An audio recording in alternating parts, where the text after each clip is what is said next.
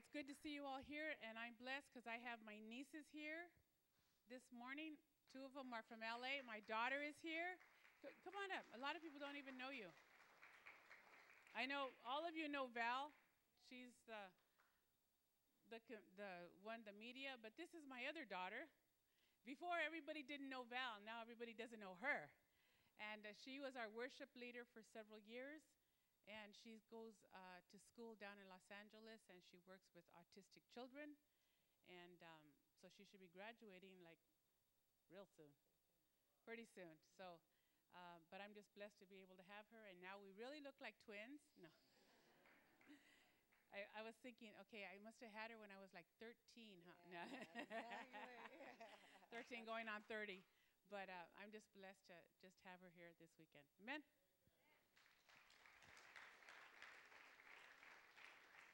Amen. Well, turn your Bibles to the book of Genesis.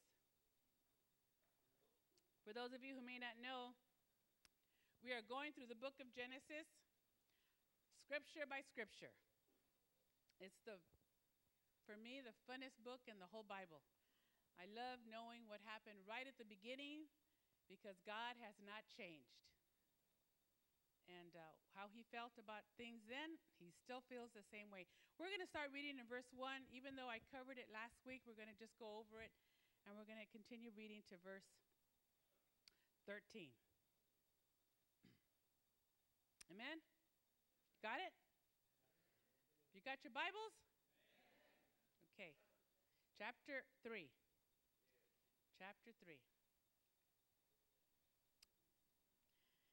The serpent was the shrewdest of all the wild animals the Lord God had made. One day he asked the woman, "Did God really say you must not eat the fruit from any of the trees in the garden?" "Of course we may eat fruit from the trees in the garden," the woman replied. "It's only the fruit from the tree in the middle of the garden that we are not allowed to eat," God said. "You must not eat it or even touch it. If you do, you will die." "You won't die," the serpent replied to the woman. "God knows that your eyes will be opened as soon as you eat it, and you will be like God, knowing both good and evil." The woman was convinced. Didn't take too much, huh? Woman was convinced. She saw that the tree was beautiful and that its fruit looked delicious, and she wanted the wisdom it would give to her. So she took some of the fruit and ate it. Then she gave some to her husband, who was with her, and he ate it too. At that moment, their eyes were open, and they suddenly felt shame at their nakedness. So they sewed fig leaves together to cover themselves. When the cool evening breezes were blowing, the man and his wife heard the Lord God walking about in the garden. So they hid from the Lord God among the trees. Then the Lord God called to the man, "Where are you?" Like he didn't know. "Where are you?" he replied. "I heard you walking in the garden, so I hid. I was afraid because I was naked." "Who told you that you were naked?" the Lord God asked. "Have you eaten from the tree whose fruit I commanded you not to eat?" The man replied, "It was the woman you gave me, who gave me the fruit, and I ate it." Then the Lord God asked the woman, "What have you done?" "The serpent deceived me. You made him. That's why I ate it." Amen. We're going to close off from there. Go ahead and have a seat this morning. Yep, that's exactly the title of my message this morning, The Blame Game. Last week, we learned about temptation and how the devil still had the same game plan that he had with Eve, he has with Jesus, he has with us. Same game plan, hasn't changed his strategy. He comes with the lust of the eye, the lust of the flesh, and the pride of life. When we find something in the store, women who go shopping, one of the first things that we usually do is we usually look at the price tag. And we look at the price tag, and we look at the outfit, and we go, I think it looks better on the rack. Because sometimes that price tag is just a little bit too heavy of a price for us to pay. Wouldn't it be great if temptation was like that? We would be able to see that temptation, that guy or that girl walking by, and they had a price tag on there. And you would be able to see before you succumb to temptation, are you willing to pay the price? Are you willing to lay down everything that you have gotten so far, and you're willing to say, you know what? I think I could afford it. I don't think you can. Because you don't know what that price sometimes is. Sometimes you feel it so much later. Sometimes you'll see it in your children. Sometimes you'll see it in those closest around you. That price tag is pretty heavy. You lose your reputation. You lose your name. You lose your self-esteem. You lose a lot with just a price tag. It may look cute, but leave it hanging on the rack. Leave it walking on by, because it ain't that cute. When we see through the scriptures that we read, it is that freedom is important to God. That was his plan. When we sing that song, where the Spirit of the Lord is, there is freedom. That's exactly what he created. He created freedom for us. He created it because we're free to live. We're free to give. We're free to love. We're free to worship. And guess what? We're free to sin. We're free. We are free. There is nobody bound here. Nobody is bound. You're free. What we are not set free from are the consequences of our choices. The consequences of our choices get us bound. We are responsible for our choices. Responsibility requires character, and character comes through the process of making right choices. I am who I am, and you are who you are today because of choices that you made. You made those choices. Nobody made them for you. You made them. You said, okay, I'll do it. You said, okay, I'll take that shot. Okay, I'll take that drink. Okay, I'll go with this girl. I'll go with this guy. And then what happens? You wind up with an STD. You wind up hooked. You wind up in jail. You wind up beat up. You wind up with all this stuff because all you did was say, okay, I'll try it. You're here and you are who you are today because of your choices. The life that we live today, God has a plan for us. And your choices are different than my choices. My plan is different than your plan. And so you need to understand that when you come against a choice that you have to make, you better make sure you're making the right choice. God tells us in his word the dangers of making wrong choices. But sometimes that little rebellious streak in us, it's like, they're going to tell me no? Nobody likes to be told no. What is it about us that we hate to be told no? Those two little words, no. We think we know just a little bit more than God. We think we know exactly what's good enough for us.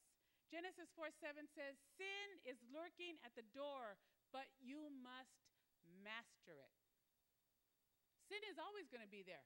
You're never going to get rid of it. It is always going to be knocking at your door. Somehow, some way, there it is. Everywhere you turn. But if you would let the Lord answer the door, instead of you, I got to see who it is. I just got to know. Some of you live with the inquiring mind. You got to know. You got to see. Man, sometimes, haven't you ever known people who have a certain knock? You know, they're like, and you go, oh, I know who that is. Or they go, oh, I know who that is. And sometimes you can tell people by a certain knock, right? The devil hasn't changed his game plan. He's got the same knock. The same knock. And you know what's dumb? We think, oh, no, I don't know who it is. I'm going to go check. It's the same knock. You heard it before. You fell for it before. Come on. How many times you got to hear the same knock? How many times you have to keep saying, let me go check? Sometimes you say, you know what, Jesus, go answer the door for me. Can you get the door? I don't want to get up. I don't want to go there. I don't want to follow that temptation. See, temptation can serve for good in our life. It really can. Even though temptation doesn't seem to bring anything but pain, it's useful because you know what temptation does? Temptation makes us humble. Boy, does it make us humble. It can cleanse us, it can teach us, and it can grow us. It can really grow us. Temptations reveal who we are. My temptations are different than your temptations. My temptations reveal who I am. I'm not tempted by smoking, not tempted by drinking. That was never my thing. Bible says that we're drawn away through our own lust. I never had a lust for drugs. I never had a lust for alcohol. I never had a lust for a lot of stuff. So none of that stuff appeals to me, but it appeals to some of you. But some of the things that don't appeal to you appeal to me. Because I have a different character that God is trying to build in my life. We all have the same temptations. They're just different. They reveal who you are. What do your temptations reveal about you this morning? What are you still tempted with? Are you still tempted with the same things that you were tempted with 6 months ago, or a year ago, or 5 years ago, or 10 years ago? If you're still tempted with that same stuff of 5 years ago, you haven't grown very much. That's a real clear indication you're in the baby stage still. Because you should be beyond some of that stuff. When it comes to falling into sin, it's pretty easy to fall. What isn't easy is admitting that we messed up, is admitting that we sinned. When our sins are found out, we're quick to look for a scapegoat, anybody. It wasn't my fault. It was someone or something else that caused me to become involved in that sin. We never want to admit it was me. We never want to raise up our hand and say, okay, I did it. We're like, okay, who else is around here? Who else can I blame it on? We don't want to take responsibility for our sin. It's always someone else's fault, the blame game. It happened with Adam. It happened with Eve. And it's still happening today. So what are the first steps in the blame game? The first steps is number 1, trying to hide. In verse 8 of chapter 3, it says that they heard the voice of the Lord God walking in the garden in the cool of the day, and Adam and his wife hid themselves from the presence of the Lord God amongst the trees of the garden. Those of you who are parents, have you ever had a situation where one of your kids did something that they shouldn't have done, it was wrong, and then they hide? You see cookies all over the table. You see the crumbs, and you told them, no cookies before dinner. And all of a sudden, you're looking for them, and you can't find them. They're hiding. Sometimes they got all the cookies, and they're all in their mouth.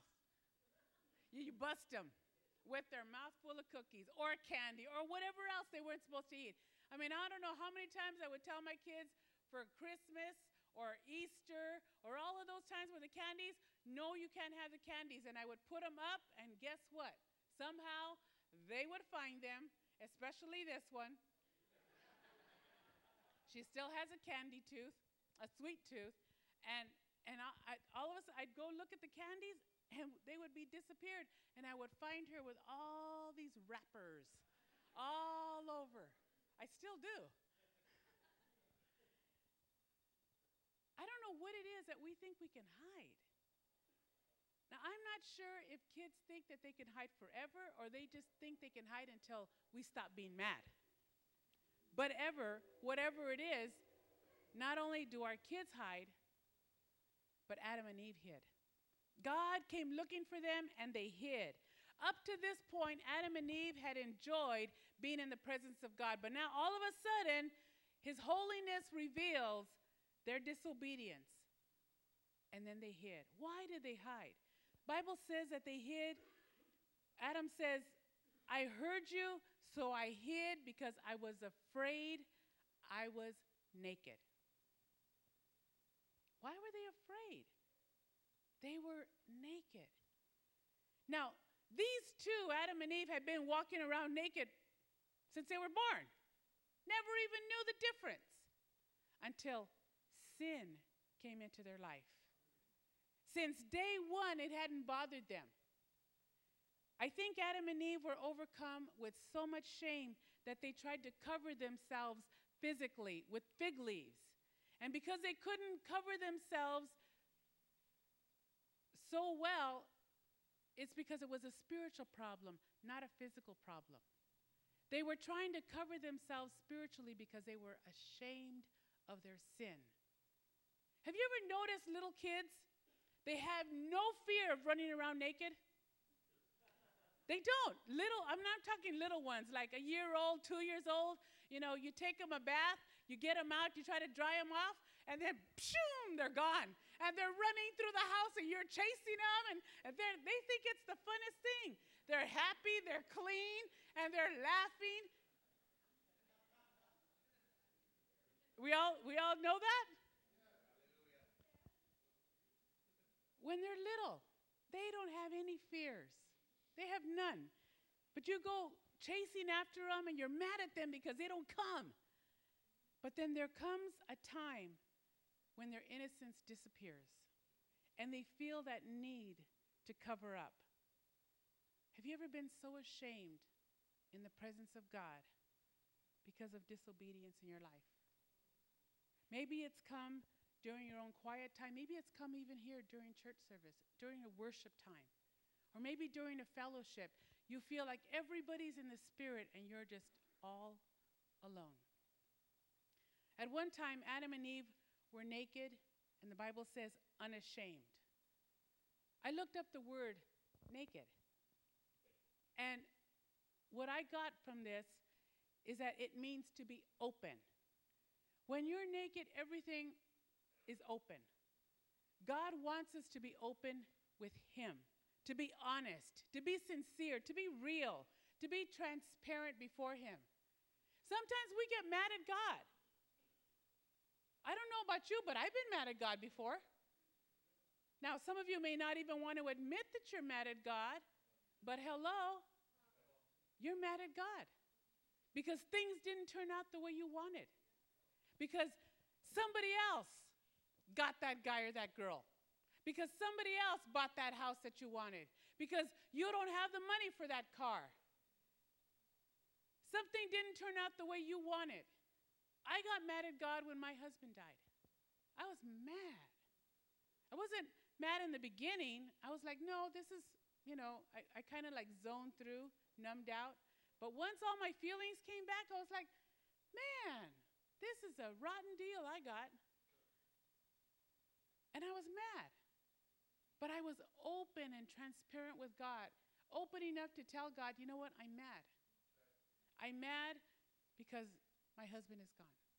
Some of you who are having problems this morning with your health, with your marriages, with your children, you get mad. But you try to come to church and be all holy. And you raise your hands and, how's everything going? Oh, fine. And you're so upset with the way things are going in your life. You're mad. Why don't you just admit that you're upset? I think God could handle it. I really do. I think He can handle it. I don't think you're the first one to be mad at Him. But I think it's sad that you're not transparent before Him. We shouldn't have anything to hide from God. We should be able to tell Him anything because guess what? He already knows. We shouldn't feel wrong about coming to God even when we're mad, even when we're angry. We should be able to express it. Naked also means to be unarmed and defenseless, or that means to let your guard down. I hear people when they pray, when we get in a group all together, and they say, brother or sister, why don't you pray? And they pray this, big old, Holy Father, you're great, you are so merciful. It's like, come down, just talk normal. You can always tell when someone's not talking to God, when they have to keep saying His name so much. Father God, we pray, Father God, that right now, Father God, you would bless, Father God.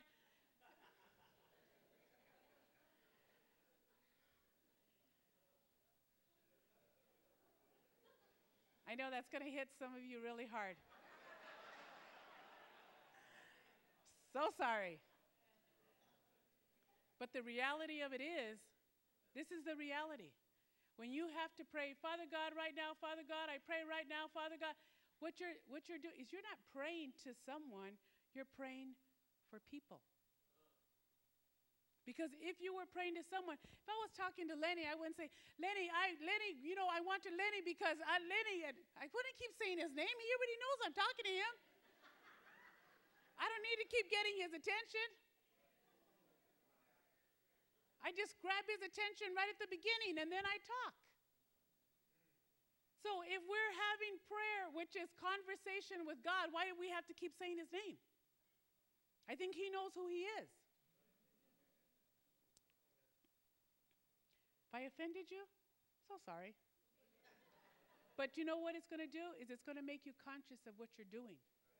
It's going to make you conscious of what you're saying. That you're not talking to people. You're talking to him. You just happen to be here. You just happen to just be a part of what I'm saying. When I pray, I'm not talking for you.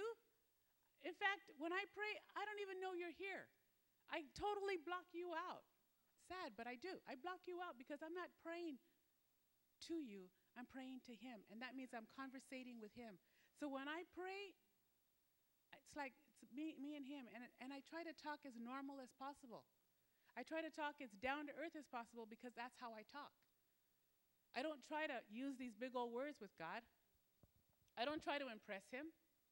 He doesn't need my impressing. He just needs to be real.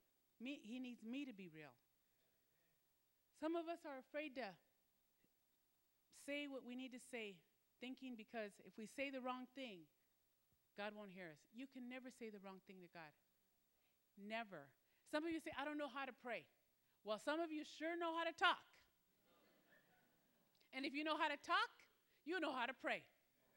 It's the same thing. It is no different. Some of you think, well, if I go pray, I have to use different words. No. Use the same words you always use. Well, maybe not all the words, okay? Maybe not all your words. I think he'll understand a little bit of your slang, but you can't use like everything. But my point is, prayer is conversation. It's just talking to God. God desires for us to be open and discovered, to be unarmed, our guards down when we are in his presence. And covering up our sin may hide it from people, but it'll never hide it from him. What did they try to hide their sin with? They tried to hide their sin with fig leaves. And I was trying to think, why would they try to hide their sin with fig leaves? I think because that was the first thing that they saw. It probably was like, okay, what can we do? What's big enough around here? I mean, they didn't have, they hadn't even thought of shearing a sheep yet and making cotton. They hadn't thought of anything. So they looked and they probably saw these big old trees with huge leaves. And somehow, ingenious, they tried to put some fig leaves together. They looked for the closest thing around them. What's the closest thing around you that you use to hide? Your family? Your spouse? Your children?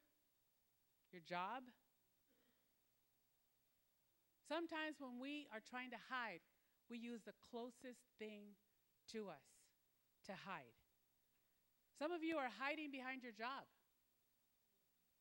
Some of you are hiding behind your children. Now, I can tell you that people hide behind their children because guess what? I hid behind my children. I remember raising my children up, and they were small. And I had Steph and Val a year apart, and it was hard. Being a pastor's wife, being over the youth, being over the worship.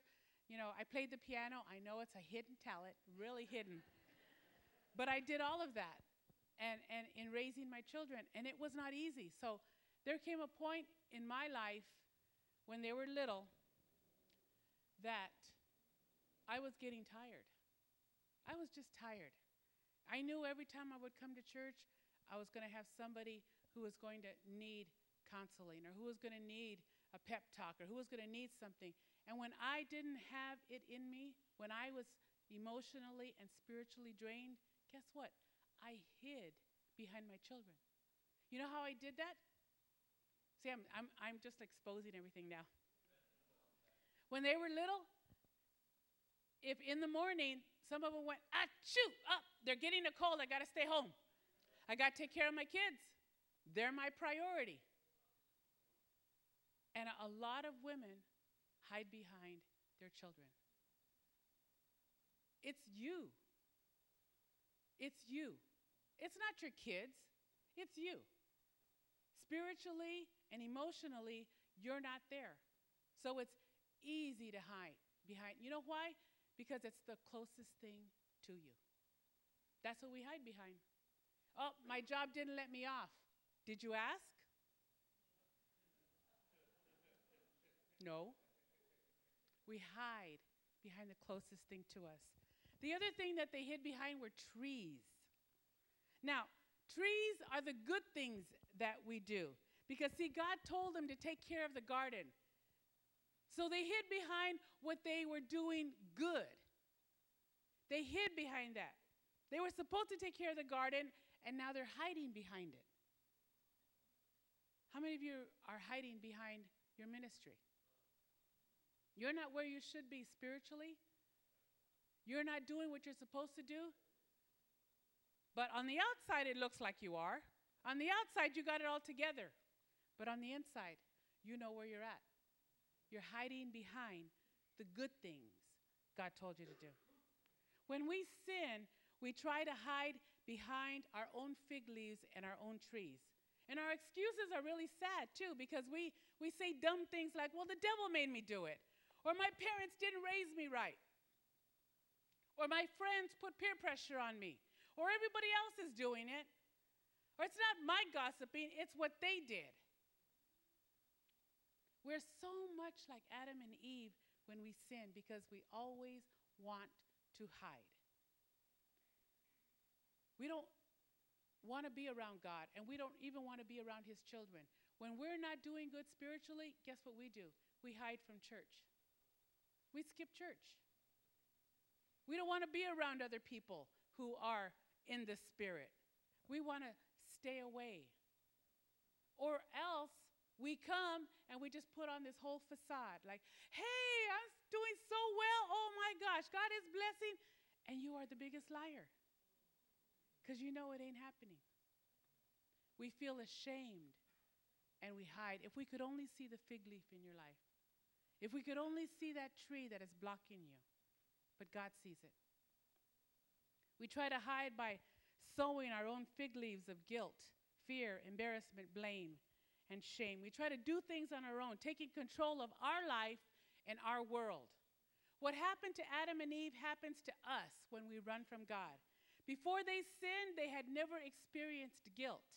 But like them, when we have the tendency to hide from God, that's what we experience. Guilt, shame, frustration, embarrassment. Paul wrote in Romans 1:21, for though they knew God, they did not glorify him as God or show gratitude. Instead, their thinking became nonsense, and their senseless minds were darkened. Some of you know God. You know him. But you don't trust him. You know him, but you don't follow him. You know him, but you hide from him.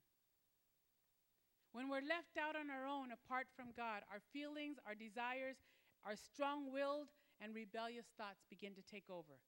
God's presence in our life can be resisted. You could stop the Holy Spirit from moving in your life. You really can. You have that much power to turn the Holy Spirit off. You do it every time somebody comes behind this pulpit when you don't like what's being said. Offering time comes up, turn it off. And all you hear is wah, wah, wah, wah, wah. And here Aniva's going through the word. He's got a 3-point message on how to pick up the offering.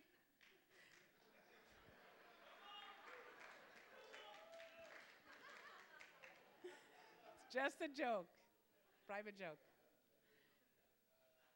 But you don't hear that because you've already turned them off. Pastor Adam comes up here and tries to give the announcements. You're turned off. And then you appear to be listening, but in your mind, you're a million miles away. You're not even here. Come back. Come on back. Because we can resist the Spirit of God in our life. Secondly, in the blame game, we don't admit that we sinned. They wouldn't admit it. Even though they did what was wrong and they knew it, they refused to accept responsibility for what they did. Adam said, yes, but. And I have to tell you, that sounds so familiar to me. Because there have been times in my life when I have been confronted about something, and I go, yeah, but. I always want to make an excuse for why I did what I did or why I said what I said. I wonder how many times you've heard yourself say, yeah, but. This is what I've learned about that little word. When I'm listening to someone talk to me, and they'll tell me, yeah, I want to go to church, but, and then they give the explanation, I didn't even hear what they said over here. That little word but nullifies that whole beginning sentence, because after that word but, that's the real reason. I really want to go to church tonight to the unity service, but I don't have a ride. Well, what if I get you a ride? Well, but I have to start work so early in the morning. Well, what about if you come home right after the service? Well, but, I have to go wash my clothes, or I have to go iron. Or it's like, come on, give me a break. But just nullifies that I want to. No, you don't. Because the real reason is you're not disciplined enough to prepare for Monday on Saturday. That's the real reason. I really want to. I really want to help you, but I don't even hear that I really want to help you, because after that comes the real reason. Someone said, if you can smile when things go wrong, you must have someone in mind to blame. Think about that. You must have somebody that you're blaming. Genesis verse 3:11 and 12 says, who told you that you were naked? The Lord God said, have you eaten the fruit that I commanded you not to eat? Yes, but it was the woman you gave me who brought me the fruit, and I ate it. How often in our lives do we look to blame others for our behavior and our failures? It was because of my parents, the way they raised me. It was because of my teacher. It was because of my friends. They're the ones that led me astray. There's a motivational speaker called Dr. Robert Anthony, and I love this quote. He says, when you blame others, you give up the power to change. When you blame others, you give up the power to change. See, we don't need to change if it's someone else's fault. It's not my fault. We can keep doing what we're doing because it's not my fault. God asked Adam a direct question. Did you eat of the tree? And immediately, instead of Adam saying, it was me, he says, yeah, but the woman you gave me, it's her fault. It's the woman, and then it's you. It's your fault because she gave it to me, but you gave me her. How many times have we blamed our spouses on God? Well, God, I know that this is my spouse, but they're driving me crazy, but actually you gave him to me. You gave her to me, so actually it's your fault. Adam tried to shift the blame for his sin in two directions. First it was the woman, then it's God. The whole point of Adam's argument was, God, it's not my fault. I'm really not to blame here. It's not me. Nothing in this life comes without a consequence. Absolutely nothing. Galatians 6:7 and 8 says, do not be deceived. God will not be mocked. For whatever a man sows, that he will also reap. For he who sows to his flesh will also reap corruption in the flesh. But he who sows to the Spirit will reap the Spirit of everlasting life. I have tried to raise my children telling them there's a consequence for every decision they make. I drum that into their head pretty much most of their life. For every decision you make, there is going to be a consequence. It could be a good one or it could be a bad one, but it's your decision. Whatever you do, that's the reaping and sowing. What do we say when we try to find somebody else to blame? There are people who say, well, that's just the way I am. Have you ever heard somebody say, that's just the way I am? You have a violent temper. Everybody else around you is scared of you. Your kids, your co-workers, everybody is suffering from your verbal abuse. You have hurt people constantly around you. And then you use the excuse, well, that's just the way I am. It's not my fault. That's the way I was raised. My father blew up. My mother blew up. So guess what? I blow up. We don't want to take responsibility for our actions. Sometimes we even use that excuse of that's just the way I am when we're quiet about things. There are people who have violent tempers, and then there are people who are really, really moody. And they don't want to say nothing. And they're mad on the inside. But in their head, all they do is, the Spanish word, make pucheros, like they're upset, they're mad. They stick out their lower lip and they have that hurt look on their face. And inside you're thinking, I'm going to show them. I'm not going to talk to them for 3 weeks. Let me see what happens. So you sit around and you hope that someone will notice that you aren't saying anything. And then when you do give your excuse, it's because, well, I can't help it. I was born that way. That's just the way I am. That's my personality. Don't blame me. Blame God. God gave me this personality, and now you just have to accept me just the way I am. We blame others by saying it's somebody else's fault. We try to cover up our past by saying, if you knew my family, if you knew my testimony, if you really knew what I had to go through, you would understand why I am the way I am. You would understand why I behave the way I behave. And I'm sorry to tell you this morning, you are responsible for your own actions. See, that's one of my concerns about secular counseling. I'm not saying it's bad. So there are many people that I have actually referred to counseling. But sometimes you may go to a counselor and all they want to do is uncover or blame someone from your past. Blame your mother, blame your father, blame your grandfather, blame your great-great-grandfather. Now, I realize that it's important that we understand our relationship with our parents and our brothers and sisters, but too many times we just cast the blame on other people, and it's saying, well, they're the responsible party for why I am so weak. They're the responsible party for all the bad decisions that I make in my life. And I think it's time we grow up and take responsibility of our own stuff. The Bible doesn't allow us to give that kind of excuse. It tells us we are responsible for our own actions. It's not the people around you, it's you. Some people say, well, I know it's wrong to drink, but everybody else is doing it. The crowd I run with, that's what they do to socialize. And if they would quit, I would quit. Or I know I shouldn't flirt, but the crowd I hang with always flirts. We always try to blame someone else for our situation. I remember watching CSI, and there was a program where there were young adults that were going to the University of Las Vegas.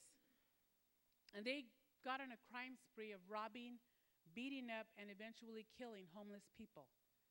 These were young men and women who had bright futures. Most of them could have gone on to have a career. But instead, they got bored. And they started to beat up and kill homeless people. And after they had been caught, the leader said, we did this to ourselves. No one made us do it. We can't blame anyone but ourselves.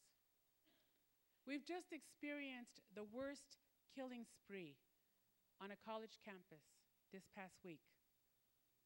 32 young people dead. They showed an autobiographical movie that the killer made and that I watched. And in the beginning of this autobiographical movie, he seemed pretty normal. He was even smiling. But as time went on, his face changed, his mood changed, and you began to see a totally different person take place right in front of you. And in this movie that he made, he lays blame on what is going to take place on other people. He said, it's your fault. You brought this on. You made me do it. You. And you know the sad part about it is that there are many people who are looking into his background right now. And there are some people who are actually feeling sorry for him. Some people say, poor baby. He shot down 32 people with a submachine gun, and then he killed himself. But you got to remember, he came from a poor socioeconomic background. He was a victim of a callous society. He felt the pain of deprivation from a materialistic time. He suffered from mental illness, so it wasn't his fault. From watching the news, I see how everyone is trying to find someone to blame. That's why we have so many lawsuits. It's your fault that I fell. It's your fault that I burned myself. It's your fault. We're always trying to lay blame for our misfortune on someone else. Where did it start? Back with Adam and Eve. This is what people believe, that when we are compelled to do something out of ourselves, we have no power, we have no ability to have any kind of influence. Either the devil makes us do it or someone else makes us do it, but it's not us. So we can't be blamed. I want to let you know something. The Bible says in 1 Corinthians 10:13 that there is no temptation that comes into your life that is any different from what others experience. And God is faithful to keep that temptation from becoming so strong that you cannot stand up against it. Because when you are tempted, he will show you a way out so that you will not have to give in. The Bible never says we won't be tempted, but he says we don't have to give in. All Adam and Eve had to do was yell. All they had to do was be able to say help, and God would have been there. We have to come to that place where we take responsibility for ourselves. We take responsibility because the Bible says that that's what we're supposed to do. Now you can call that bad news or you can call that responsible news. But the good news is that the Bible also says that Jesus Christ loved and died just for you, and that his blood will cover all of your sin. The first step in being covered by the blood of Jesus is to accept responsibility for our actions. I know I have a family member that I remember my husband leading to the Lord. And as my husband was leading her to the Lord, in the sinner's prayer, he would say, and I confess that I'm a sinner. And I remember she said, I confess that I'm a what? And he goes, a sinner. She goes, I'm not a sinner. He goes, yeah, you are. No, I'm not. I said, well, okay, we can't even get through the sinner's prayer because you won't even admit that you're a sinner. That's how some of us are. We don't want to admit, but I want to let you know that if you accept responsibility for your actions, then God says that he is faithful and just to forgive all of your sin and remove all unrighteousness. But that's the beginning. We have to admit that we are sinners. We have to admit that we need him. We have to stop blaming somebody else for our decisions. The consequences for Adam and Eve were spiritual death, and it's the same thing that happens today. The only thing that can bridge us from sin to life is the cross of Christ. So I want to ask you this morning, who are you blaming for your life? Everyone but yourself? When you blame others, like that quote said, you give up the power to change. What do your temptations say about you this morning?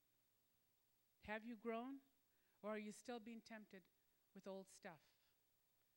We need to be accountable for our sins, and we need to ask God to forgive us. Stand with me this morning.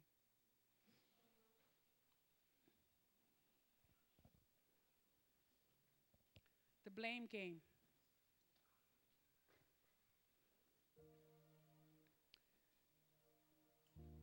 As every head is bowed and every eye closed, I really want you to think this morning of where you're at in your life. Have you blamed other people for where you're at? Are you still blaming people for your decisions? You are where you are today because of you. It's not your mother, not your father, not your sister, not your brother, not your cousin, not your aunt, not your teachers. You. And before I make an altar call for the church, if there's anyone here that you don't know Christ as your personal Savior, that you have not yet asked Him to forgive you of your sins, and you're willing to take responsibility for your life, you're willing to take responsibility for who you are today, and you're willing to say, Lord, I need you to come into my life. I need you to change me. This is for those of you who have never accepted Christ before. I know there's a tendency sometimes when you're in the home, you keep on, and you don't need to keep on accepting Christ. Once is enough. And then you just keep on walking. But for those of you who have never accepted Christ, if you want to raise your hand, I would like to lead you to the Lord this morning. Is anybody here, you're saying, I need Christ in my life. I want to take responsibility for all of my actions. God bless you back there. I want to be able to be led. Amen. Anita, can you turn around and just lead her to the Lord this morning? Hallelujah. Michelle, there's another one right in back of you over there. For everyone else, and you're saying, I'm ready to stop blaming anybody but myself. I'm ready to let God have His way in my life. My temptations are still the same. I need to change. I need to be responsible and not be like Adam and not be like Eve and not blame anybody else but myself. I need to stop using that word, but, in my life. And if that's you this morning, I'm going to open up the altars for you to come and take responsibility before God for who you are this morning.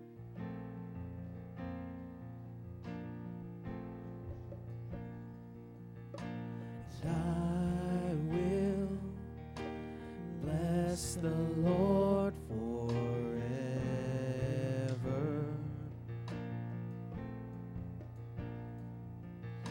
and I will trust Him at all times.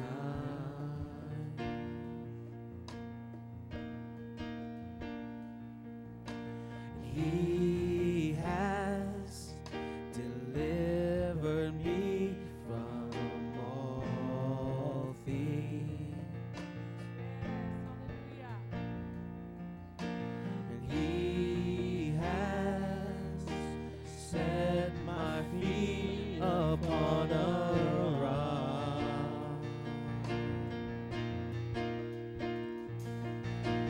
I will not be moved, and I'll say of the Lord, You are my shield, my strength, my portion, deliverer, my shelter, strong tower, my very present help. You are my shield. strength, my portion, deliverer, my shelter, strong tower, my very present help in time of need. Those of you at the altar, I want you to repeat this prayer after me. Say, Jesus, I accept my responsibility for my actions. I know that I have tried to hide, that I have tried to run, that I've tried to cover up with all kinds of excuses. But today, I'm letting go of every excuse that has caused me to run and try to hide. I admit that I need to change. No one else, just me. I take responsibility. I admit I have sinned, and I need your love. I need your grace. I need your mercy to wash me, cleanse me, make me white as snow. Keep me, Lord, in your will. Don't let me get far from you. Don't let me try to hide behind anything or anyone that would conceal me from your perfect will. In Jesus' name I pray. Lord, I pray for every person here at the altar this morning. Lord, you know the things that they have been trying to hide behind. You know the things that they have used as excuses. But today, Lord, they have come because they want to make a change. They want to be able to admit that it's not anyone, it's not their parents, it's not their teachers, it's not the influence of friends, it's no one, it's them. They have made decisions that have caused them to be at this particular point in their life. And Lord, I pray that you would make that change in their mind, in their heart, and in their spirit, that no longer would we be like Adam and Eve trying to run from your presence, but Lord, that we would run to your presence, that we would be like that prisoner that has been set free. Lord, I pray that you would just move in every person's life. Take away every excuse. Take away every but in their life. Cause them, Lord, to be real, to be honest, to be transparent with you. Not fake, not hiding, but real. Change us, Lord. In Jesus' name I pray. And I will not be